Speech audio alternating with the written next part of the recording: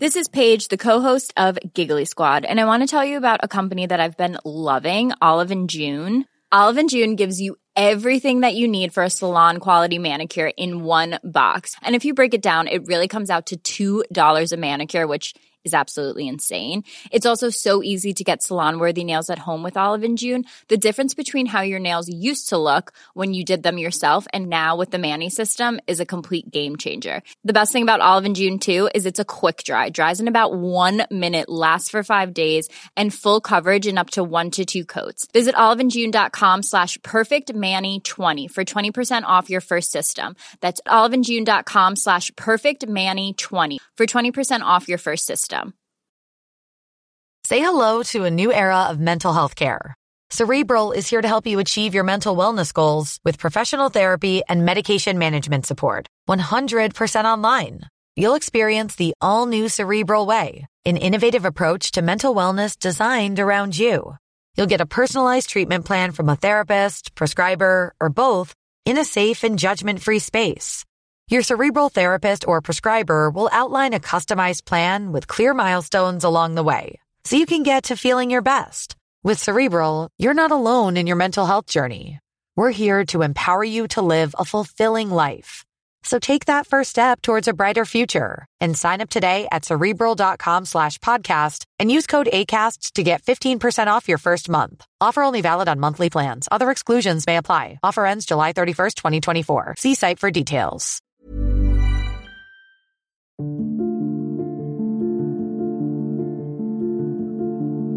Hello and welcome to the Irish History Podcast. My name is Finn Dwyer. Now, over the next 2 weeks, I'll be pretty busy writing an upcoming series, so I've selected 2 very different episodes from the back catalogue that I thought would be interesting for you to dive back into. Now, this week, I've selected an episode from 2019. It was released towards the end of the Great Famine series, which had been running for about 2.5 years at this point, and it asks, was the Great Hunger a genocide? This is one of the most listened to episodes of the show, and without doubt it generated the most feedback. It is a tricky topic. The Great Hunger is a particularly emotive subject for Irish people the world over, and rightly so. And in this podcast I ask if the term genocide adequately explains how 1 million people died and millions more emigrated to escape the horrors of the Great Famine at home. Before I jump into this, I have 2 quick announcements. Firstly, I have a live show in conjunction with the podcast Snugcast in Phil Grimes Pub in Waterford this Saturday, that's August 20th. The show is called History from the High Stool, and we're going to be talking about the life of Michael Collins on the 100th anniversary of his death. Tickets are just €5 and you get a free pint at the door, so it's a win-win. You can find links for that in the show notes below. Now, secondly, I've mentioned the supporters' trip to Conway Castle in Wales over the last few episodes. After consulting with supporters, it seems that the weekend of October the 8th is best suited to the most amount of people. Now, you can still come if you're interested, just let me know. It would be great to have you on board for what's going to be a great trip to a pretty spectacular medieval castle. If you aren't a supporter yet, you can still sign up and join me on that trip to Conway at patreon.com/Irish podcast. That's patreon.com/Irish podcast. I also have links to that in the show notes below. Now, let's get into the show.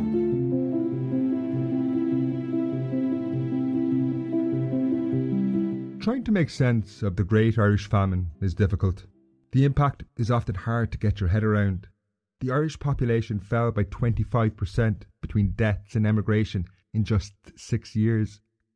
But when we dig down to a community level, the true devastation and its legacy is even more far-reaching. Not only was the population decimated, but the survivors found themselves living in ruins. In many parts of the West in particular, evictions and the chaos of 5 years of starvation left survivors in a countryside more similar to a war zone than the Ireland they had known before the famine. The full extent of the misery people lived in is hard to convey. In 1856, around 5 years after the worst of the famine had subsided, Friedrich Engels, one of the co-authors of the Communist Manifesto, visited Ireland and wrote to Karl Marx describing what he encountered. Throughout the West, but especially in the region around Galway, the country is covered with these ruins of peasants' cottages, most of which have been abandoned only since 1846. I never understood before that famine could be such a tangible reality. Whole villages are deserted, and there amongst them lie the splendid parks of the lesser landlords, who are almost the only people who live there now. Famine, emigration, and clearances together have accomplished this. Here there are not even cattle to be seen in the fields. The land is an utter desert, which nobody wants. Engels was not the only person to comment on the devastated landscape. Previous to his visit, another person from the other end of the political spectrum, Harriet Martineau, had travelled extensively through the west of Ireland in 1852 as the Great Hunger finally released its grip on society. Writing for the London Daily News, Martineau has left us with a searing record of the devastation she found around the town of Belmullet in the far northwest of Ireland. Positioned between the Mullet Peninsula and mainland County Mayo, Belmullet, in Martineau's words, had been the headquarters of the famine. However, when she arrived in 1852, the town had somewhat stabilised, but the surrounding region revealed a very different story. In the following passage, Martineau starts with a brief description of Belmullet before describing conditions in Binghamstown, a village on the Mullet Peninsula. In Belmullet there is an air of some pretension, and some look of comfort, but the outskirts are miserable enough. All this is forgotten, however, on approaching Binghamstown, the most shocking wreck that we have seen, except perhaps one other village in another part of Mayo. We found more inhabitants remaining than we had expected, and they did not look personally miserable at all, but the lines of ruin where there was once a street, the weeds and filth about the deserted hearthstones, or, what seemed almost worse, the crops of potatoes and cabbages grown on the floors where dead neighbours lived so lately, made our very hearts sick. The Catholic chapel is not considered at all in a ruinous state in comparison with other places, yet its windows are half boarded up, its walls are mouldy, and half the cross on its roof is gone. The large white house near was the seat of a gentleman of one of the ancient families of Ireland. After a long struggle with embarrassments, he was too weak to bear the stress of the famine year. He let his house for a workhouse, and was thankful to be made its master. In those ancestral rooms he ruled as master, not of his own house, but of the workhouse. He soon died. One of his sons is, we are told, there now as a pauper. His widow and daughters live in an ordinary labourer's cottage near. While Martineau actually seems to have expected worse, the population of Binghamstown had been truly shattered during the years of famine in Ireland, leaving the surviving community with little or no future. Back in 1841, it was a relatively new settlement, home to 436 people, and the later 19th century seemed full of opportunity. Binghamstown, strung out along a road running north-south along the Mullet Peninsula, comprised of 82 houses. The brainchild of the Bingham family, the local landlords, it was designed to facilitate trade in the surrounding region, and by the 1830s it was enjoying modest success, shipping grain and potatoes down the west coast to Westport, while a fair was held in the town once a month. The Great Hunger utterly destroyed this community. When Harriet Martineau arrived, the population was nearly halved, with less than 250 people remaining on what must have been a lonely road. The number of actual houses had been nearly halved as well, to 43. The rest were reduced to piles of rubble after their former inhabitants had died, been evicted or emigrated. The future of Binghamstown was bleak, and it was continuously undermined with each passing decade. The fair, the lifeblood of any 19th century town, could no longer be sustained as a fatal spiral of emigration took hold. By 1861 the population had fallen to 213 people. 10 years later, in 1871, its very existence was in doubt, as only 154 people remained. Binghamstown has just about survived, and today its population stands at just over 100 people, a quarter of what it had been in the early 19th century. This story of annihilation is not unique. The Great Hunger was a point of no return for hundreds, indeed thousands of Irish communities. Some completely disappeared, others struggled on, their future deeply uncertain. This should come as no surprise, though, when we think about what happened. In the 6 years between 1845 and 1851, around 1 million Irish people perished. It's estimated there were around 400,000 averted births, nearly an entire generation that could have sustained these communities into the future, never born. This was compounded by the tens of thousands of evictions. Further to this, the emigration that devastated Binghamstown was reflected of a much wider process, hollowing out Irish society from the inside. Desperate to escape, around 1 million famine refugees fled the Great Hunger, most receiving sanctuary in the USA. This, however, was just the beginning of a process that continued for decades. By 1900, it is estimated that 2 in 5 people born in Ireland were living outside the island. These statistics are hard to fathom. It leaves us somewhat bewildered as we look back and try and understand how this came to pass. Ireland was, after all, part of the wealthiest and most powerful country in the world at the time, the United Kingdom. Not only did the government fail to intervene effectively, but it didn't even stop and actually facilitated the continued export of food from the island while millions were starving. Emotional language has inevitably been employed to describe these events. It's hardly surprising, indeed it's fitting, it's an emotional topic. The terms the bad life or great hunger, which carry far greater meaning in their original Irish an Drochail or an Gortamur, are the ones most commonly used to encapsulate what happened. However, increasingly there have been calls to use the term genocide, something which has caused major controversy both in Ireland and across the world. Over the rest of this show, I'm going to look at whether we should use this term to describe what happened in Ireland in the 1840s. First, though, context is important, and we need to see where and when the idea the Great Hunger was a genocide emerged.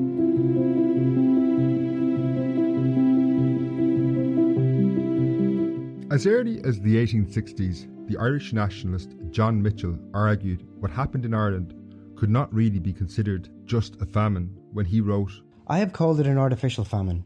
That is to say, it was a famine which desolated a rich and fertile island, that produced every year abundance and superabundance to sustain all her people and many more. The English indeed call that famine a dispensation of Providence, and ascribe it entirely to the blight of the potatoes. But potatoes failed in like manner all over Europe, and yet there was no famine save in Ireland. The British account of the matter then is first a fraud, second a blasphemy." However, it was only in the aftermath of the Holocaust and the Second World War that the word genocide emerged, but it didn't take long before people began drawing parallels between the Great Hunger and those events. In 1962, the English historian A.J.P. Taylor, writing in the New Statesman, claimed, "All Ireland was a Belsen," a reference to the concentration camp Bergen-Belsen. Such direct comparisons are very rare, and Taylor, who was no expert on the Great Hunger, received widespread criticism at the time. In the following decades, comparisons and analogies continued, but those were largely made in passing. Few stood up to scrutiny. For example, the well-known revisionist historian Roy Foster withdrew a comment he made about, and I quote, "the famine Holocaust." In the wider public, the subject had its supporters, although measuring how extensive this was is difficult. It does, however, appear to have grown substantially in the last 25 years due to several factors. In the mid-1990s, a concerted campaign in the USA saw activists successfully lobby to have the Great Famine included on Holocaust education courses taught in the state of New Jersey, and then subsequently a similar course in the state of New York. While the activists argued it should be up to the students to judge the matter themselves, a ham-fisted intervention by the British ambassador in Washington created an international incident which centred around the question of whether the famine was a genocide. This arose after the Governor of New York, George Pataki, signed a bill which mandated the Great Famine to be added to a course that taught patriotism, citizenship and human rights issues with particular attention to the inhumanity of genocide, slavery and the Holocaust. The British ambassador accused Pataki of drawing parallels between the famine and the Holocaust, something he had actually never done, but this caused a major and very public falling out. The British government claimed the famine was a natural disaster, while activists in the US moved to an increasingly entrenched view that the famine was a genocide. The British press, using terms like Fenian propaganda, did little to help matters, while titles such as the Washington Post and the New York Times covered the story extensively. While these events helped to fuse an association between the concept of genocide and the Great Famine in the minds of some, the debate of the late 90s actually generated more heat than light, with historians having very little involvement. While the impact of the courses does not appear to have been as extensive as the headlines implied, the argument that the famine was a genocide had certainly emerged in a more coherent form than it had previously existed. Over the past 20 years, it has continued to gain popularity online. Then in 2013, the Irish journalist Tim Pat Coogan entered the debate with a poorly researched book, The Famine Plot, supporting the idea that the famine was in fact a genocide. While Coogan's book was roundly criticised by historians for its very basic errors in historical details, as well as its very questionable analysis, it has proved very popular. Judging on correspondence I have received over the course of the last 3 years since I started this series on the Great Hunger, I suspect it is probably one of the most widely read books on the famine over the last 5 or 6 years. The belief that what happened in Ireland in the 1840s was a genocide is a view widely held by sections of the public in Ireland and, to an even greater extent, in Irish American communities in the US. So over the rest of this podcast, I'm going to look at what exactly happened and what famine historians say on the matter. First things first though, in order to discuss this, we need to first define what exactly we are talking about. So genocide is, broadly speaking, an attempt to exterminate a people or a subgroup of a population through out-and-out violence or just policies that lead to death. Theoretically, therefore, a famine could be a genocide. For the term to fit the Great Hunger, though, we need to look at whether the British government adopted policies which pursued a goal where their intention was to exterminate the Irish people, or at least part of the Irish people. To examine this, we will start by asking what level of responsibility the British government bore to Ireland, which is a very important place to begin. While it might sound strange to even ask the question what responsibility the British government had over Ireland during the Great Famine, over the last few decades, some have argued that they should not be held to account. So first I'm going to establish the responsibility of the two British governments during the famine before we look at what they did.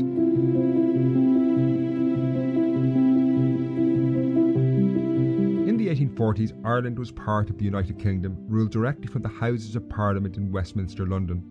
Theoretically at least, Dublin was no different to a city like Manchester or Liverpool. County Mayo was no different to Yorkshire. Therefore, the governments of the late 1840s, the Conservatives of Sir Robert Peel, and then the Liberals of Lord John Russell, were the ones to whom the Irish people looked to for intervention once famine set in. However, it has been argued that government, as we know it today in Europe, was still only developing in the 19th century, and famine relief was not in their purview, so expecting them to intervene is anachronistic, basically applying 21st century standards and logic to the past. This is completely untrue and contradicted by fact, though. Governments had been intervening in famines for decades in the 1840s. Indeed, the British Empire had been faced with multiple famines in India and Ireland, and they had enjoyed varying degrees of success when they intervened in famines and extreme food shortages in the 1780s and the 1820s. Secondly, it has been claimed the British government did not have the resources to effectively intervene. This is hard to reconcile with the facts as well. A decade earlier, in 1837, the British government had compensated slave owners to the tune of £20 million after slavery was abolished across the empire. That's more than double the amount they would spend on famine relief in Ireland. And indeed, the entire sum spent on famine aid, around £9.5 million, was dwarfed by the £70 million spent on the Crimean War between 1853 and 1856. Finally, some have claimed intervention in Ireland was impossible due to the poor infrastructure of the island. It is true there were some isolated communities which presented problems, but these were the exception. The logistical capability of the British Army, the Navy and the Coast Guard meant that the authorities had the ability to reach most communities by land or sea. And further to this, the Commissariat Department, the wing of the British Army responsible for supplying soldiers overseas, was in many ways designed to deal with precisely such a situation. So while it's clear the responsibility was theirs and they had the capability along with the resources, next now we need to look at precisely how they intervened so we can determine whether or not it can be called a genocide. Say hello to a new era of mental health care.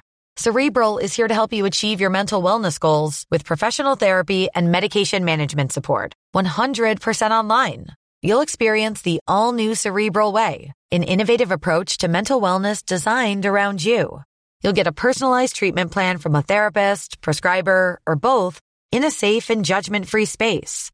Your Cerebral therapist or prescriber will outline a customized plan with clear milestones along the way, so you can get to feeling your best. With Cerebral, you're not alone in your mental health journey. We're here to empower you to live a fulfilling life. So take that first step towards a brighter future and sign up today at Cerebral.com/podcast and use code ACAST to get 15% off your first month. Offer only valid on monthly plans. Other exclusions may apply. Offer ends July 31st, 2024. See site for details. Quality sleep is essential for boosting energy, recovery, and well-being. So take your sleep to the next level with Sleep Number. With a Sleep Number smart bed, you can individualize your comfort level and enjoy a better sleep night after night. J.D. Power ranks Sleep Number #1 in customer satisfaction with mattresses purchased in-store. And now the Queen Sleep Number C4 smart bed is only $1,599, a saving of $300, only for a limited time. For J.D. Power 2023 award information, visit jdpower.com/awards. Only at Sleep Number stores or sleepnumber.com. Understanding the reaction of the British government to the Great Famine is not something that's easy to summarise. Contrary to claims often forwarded by those who argue the famine was a genocide, there was not one clear unified policy adopted in 1845 and pursued through until the early 1850s. Instead, it was formulated, adopted and adapted over years by two governments between 1845 and the early 1850s. While the various stages are covered in depth in the series, they can be summarised by four key measures. So after the failure of the potato crop in 1845, the government, realising a major crisis was unfolding, imported around £100,000 of food in secret to Ireland. They did, however, reject calls to close Irish ports to stop exports of foodstuffs from the island. The secretly imported food was going to be used to control food prices in early 1846, when it was anticipated prices would rise as extreme hunger set in. This plan was totally inadequate. However, the potato harvest proved better than initially anticipated, and very few perished in 1845 or early 1846. The summer of 1846 changed the situation dramatically. The potato was almost entirely destroyed by blight that year, leaving the poor, who had just about survived 1845, in a terrible position. Political change in England intensified the looming catastrophe when a Liberal government, headed by Lord John Russell, replaced the Conservative government of Sir Robert Peel. Although they had the tacit support of many Irish MPs, including Daniel O'Connell, the approach of the Liberals had disastrous consequences for Ireland. The Russell administration were ideologically wedded to laissez-faire policies that advocated minimal government intervention in the economy. In line with this, they scaled back imports of food, while simultaneously insisting Irish farmers and merchants should be allowed to continue to export their produce if they so wished. This free trade solution was a radical, new and untested idea at the time, yet the government pushed forward, placing their faith in private merchants and the market to replace the lost potato crop. Acknowledging the poor needed money to buy this food, they did establish an extensive public works programme to provide employment. This economic experiment was utterly disastrous. The poor were too weak to work on what were often labour-intensive projects such as road building. While the sums of money being spent were considerable, around £500,000 per month by early 1847, it was only making the situation worse. Private merchants had failed to import enough food, while exports continued unimpeded. This pushed prices through the roof, and food was way beyond the reach of many poor people.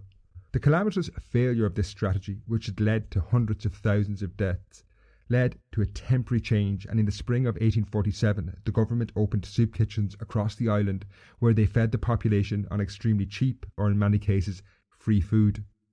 This was effective, and the numbers of deaths began to fall dramatically in the summer of 1847.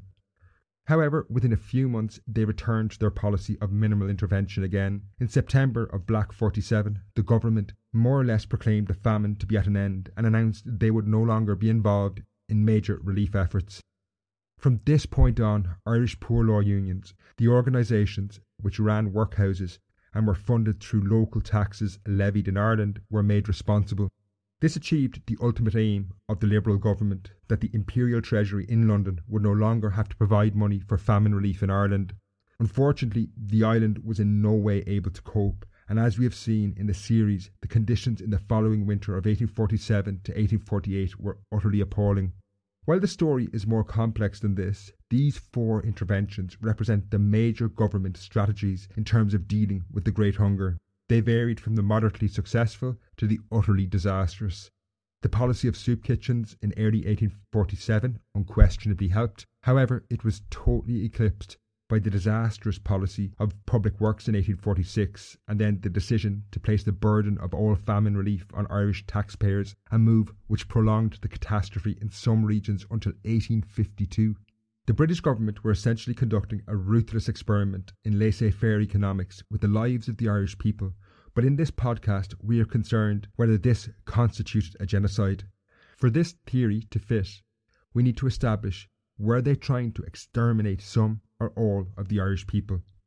Genocide, in my mind, does not explain these events or policies. The government were in fact pursuing something else entirely.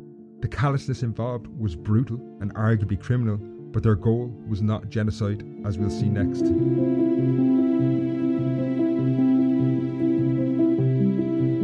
The Liberal government in particular, who oversaw most decisions around the famine, did not have a blueprint that dictated their every response to the catastrophe, but their decisions were shaped by what we might call guiding principles.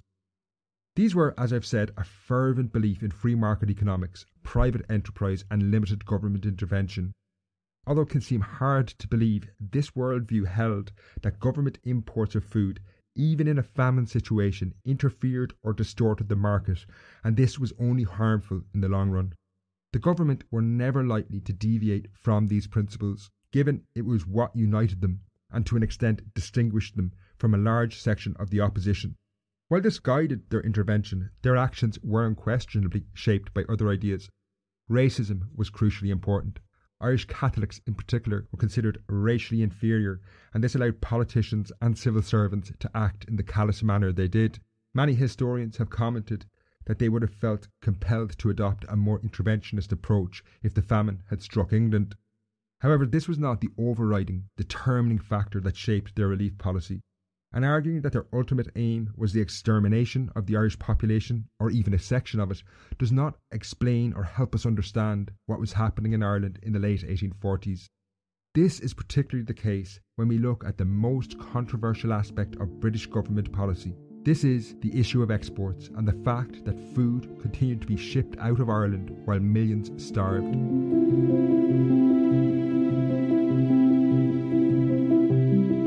The fact that exports of food continued from Ireland during the Great Hunger is something that has shocked people since the 1840s. It is also the aspect of famine history distorted more than any other by inaccuracies and misinformation. There were calls for an embargo on certain exports from Ireland as early as 1845, when the famine was just unfolding. Although this had been a pretty standard famine relief measure in previous decades, it flew in the face of the increasingly popular laissez-faire economics, and even the Conservative government in 1845 rejected the calls. In hindsight, it probably wasn't needed that year. However, most historians accept that there was a very strong argument for a temporary embargo of Irish ports in the winter of 1846 to 1847, when the failure of the potato crop left around 3 million people facing starvation. Imports had fallen far short of what was needed to replace the lost crop, so restricting the export of other foods from Ireland seemed like an obvious solution. It has been debated back and forth whether this embargo would have made up the shortfall, with some historians arguing no matter what happened in that winter of 1846 to 1847, some would have died. Cormac O'Grada estimates that the 400,000 odd tonnes of grain exported to Britain would have only replaced around 14% of the potato crop lost. Christine Keneally, however, has pointed out that these figures are based on inaccurate data, and that there was a lot of other food aside from grain being produced in Ireland. She argues the vast quantities of meat and dairy being shipped to England and feeding millions of people could have been utilised on the island. From the perspective of this show, though, I'm not really sure how important this debate is in terms of understanding whether the famine was a genocide, given the British government were never going to close Irish ports, even if there was enough food to feed everyone. For me, this is the important issue, the fact that they were going to continue to export food no matter what. And in terms of the argument around genocide, this is the crucial aspect. We need to look at whether that policy, regardless of whether there was enough food to feed people, constituted an intent to exterminate some or all of the Irish population. In terms of answering this, the Irish historian Cormac O'Grada has highlighted a very important aspect on the issue of exports when he pointed out, "The exported corn belonged not to the landless or near landless masses, but Ireland's 500,000 farmers who would certainly have resisted the lower prices an export embargo would have brought in its train." For me, this is a really important point because it highlights how class background shaped attitudes among the Irish population to wider famine relief policies. And to get to the heart of this, and indeed the wider arguments around the issue of genocide, next we need to look at what or who exactly was an Irish person in the mid-19th century.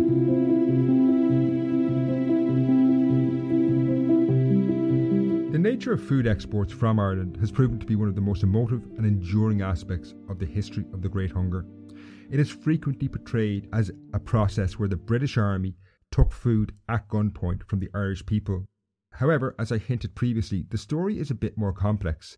The British Army was not raiding farms in order to export the produce to England. Instead, it was actually acting as more of a heavily armed security guard. Essentially, their role was to guarantee those who wanted to export their produce would be able to do so even in the face of major resistance from their starving neighbours. While it might seem like splitting hairs, this difference reveals the fact that in the 1840s, considerable numbers of Irish people were involved and profiting from the export of their produce to British markets where they could fetch higher prices.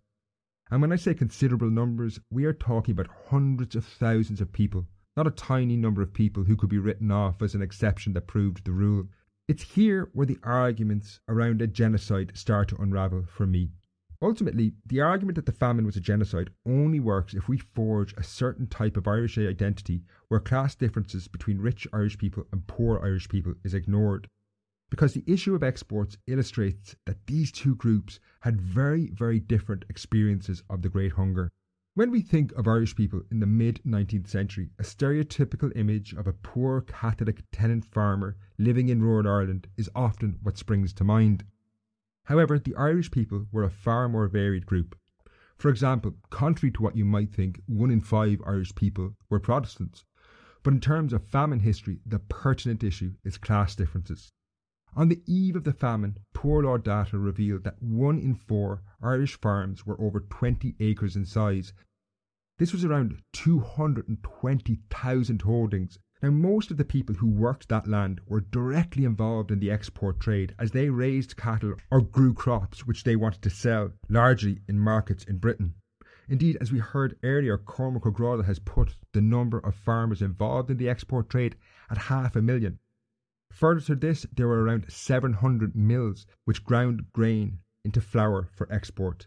They employed in the region of 30,000 additional people. These farmers and mill owners were among the fiercest advocates of the export trade and one of its beneficiaries. If we were to adopt an argument that the famine was a genocide, essentially an attempt to exterminate a section or all of the Irish people, it is difficult then to understand and analyse the actions and experiences of these Irish people. While they undoubtedly lack compassion and illustrate a contempt for their neighbours, a contempt that had fatal consequences in many cases, this does not make the people involved in the export trade less Irish. They were as Irish as those who died in cottages, workhouses or on the roadside, or those who emigrated to Britain or America. For the argument of genocide to fit, it depends on adopting a very narrow definition of Irish people, which excludes these 500,000 farmers. Indeed, there are narratives that label them and dismiss them as gombeen men, a word used to describe those who profited during the famine. However, what they were in reality is an entire section or class in Irish society who benefited in the early years perhaps of the famine, not so much in the later years. If we want to understand our history, we need frameworks which can incorporate and explain the complexities of Irish society at the time, including those who were involved in the export trade. For me, arguing the famine was a genocide does not help us understand this. While some may see this as an attempt to deflect blame from the British government, I don't see how it removes responsibility at all. Ultimately, they were the only ones with the ability and power to take decisive action and implement an embargo of certain foodstuffs. Perhaps there wasn't enough corn to feed everyone, but it certainly would have helped.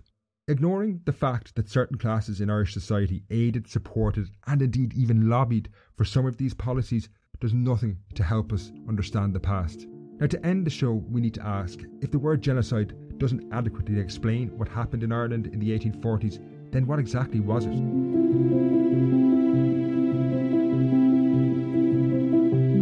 Looking back at the Great Hunger, the Irish nationalist John Mitchell wrote, "The Almighty indeed sent the potato blight, but the English created the famine." These lines from his book, The Last Conquest of Ireland, are quoted more than any other to support the idea that the famine was a genocide. The premise of Mitchell's argument that the famine was man-made is to a large extent correct, but this is not proof that events in Ireland in the 1840s were genocidal, and in fact it highlights a common misconception about how famines work. Since the first half of the 19th century, the vast majority of famines have been man-made, in that they might start with natural occurrences like drought, or in the case of Ireland, a potato blight, but these are exacerbated by devastating human interventions. They are very rarely just about a lack of food. Indeed, modern scholars tend to look at famine from the perspective of people's ability to access food that is available, rather than just a chronic lack of food. Wars, for example, can be a reason in some cases why people cannot access food, but in the case of Ireland, disastrous economic policies essentially priced people out of the market and cut off their ability to access the food that was available. Tragically, Ireland is not unique. Very similar policies echoed through British responses to famine in India, then under British rule. Aside from the Bihar famine in 1873, the same laissez-faire policies were implemented with horrifying results in India. This contributed to the death of an estimated 5.5 million people in the Great Bengal famine from 1876 to 1878, and then millions more in the Great Indian famine of the 1890s. David Nally, writing in the Atlas of the Great Irish Famine, highlighted how the Great Hunger may have been instrumental in shaping their reactions in India. While the Great Hunger was not a genocide, the fact that horrific famine appears to have been integral to the British Empire and the economic model it adopted in the later 19th century calls into question the nature of that empire and the way it's understood, particularly in England today. Repeated YouGov polls indicate nearly half the British population still view their colonial history favourably, with only 1 in 5 having a negative view of it. Frustrating as this can be, it should not change the way we understand our history. Labelling the Great Famine a genocide hinders our ability to understand our past. An unintended consequence of calling it a genocide has been that the argument increasingly detracts from discussions on other aspects of the Great Hunger. A New York Times journalist articulated this well in the 1990s during the bitter dispute between the state of New York and the British government. When talking about how the history of the famine was lost in the wider debate, they drew an analogy to the assassinated US President JFK. They said, "People who know little about President Kennedy's political career, for instance, can lecture you for hours on the single bullet theory," a reference to a theory about his assassination. Similarly, because people have such strong opinions and beliefs around the issue of genocide, the wider history and the story of the Great Hunger is often obscured. Ultimately, I think the Great Irish Famine or the Great Hunger is an appropriate name. Famine is a truly horrific thing. It's not a natural disaster. And by labelling what happened in Ireland in the late 1840s as a famine, in no way downgrades the horrors of what our ancestors endured or minimises the role of the British government. Some of you might be surprised by my take on this issue. I would encourage you to listen to the rest of my podcast series that I've made on this so you can get a better sense of the wider history, but also research it yourself. I would encourage you to read up on the numerous books that have been published, but having spent a lot of time researching it, there's a couple of things I would say that's worth bearing in mind if you start to search for this online. I encountered countless memes based on decontextualised quotes, and these are not helpful. For example, someone could produce the words of Lord John Russell, the Prime Minister, when he said in early 1847, "The pressing matter at present is to keep the people alive," and use that as evidence he did all he could. The quote is true, but it would be a total distortion of the facts, and his actions tell a very different story. My point is, don't just trust one quote, they need context. People like Christine Keneally, Enda Delaney and James Donnelly have written easily accessible narratives of the Great Hunger, and they're great starting points. I'm going to leave the show there. As I say, I would like to hear what you thought of it. You can find me at Irish History on Twitter or email me at info@irishhistorypodcast.ie. I would also like to thank Lynn Campbell, Tim Casey and Mark Malone for their readings in this episode. Finally, this series on the Great Famine is obviously coming near its end. While I have major plans for what comes next after it, we do have 3 fascinating shows which will close it out. One on how the Great Famine itself came to an end, which is by no means a straightforward story as you might expect. Another will look at the legacy of the Great Hunger, and then I'm planning a pretty special show to conclude the entire series. Now, some of these will take time, but I do have 2 bonus shows to make sure you have plenty of content. The first of these is actually on something which is one of the most requested episodes I've had since I started the podcast in 2010, and it's on something called Brehon Law. While this might not sound like the most interesting of topics, I have an intriguing interview with Dr. Gillian Kenny on Brehon Law. Gillian covers everything from divorce to, wait for it, sex magic in medieval Ireland. That episode is not to be missed, so subscribe now and get the show in about 10 days' time. Then after that, I'll return with that episode on how the Great Famine came to an end. Until then, Slán.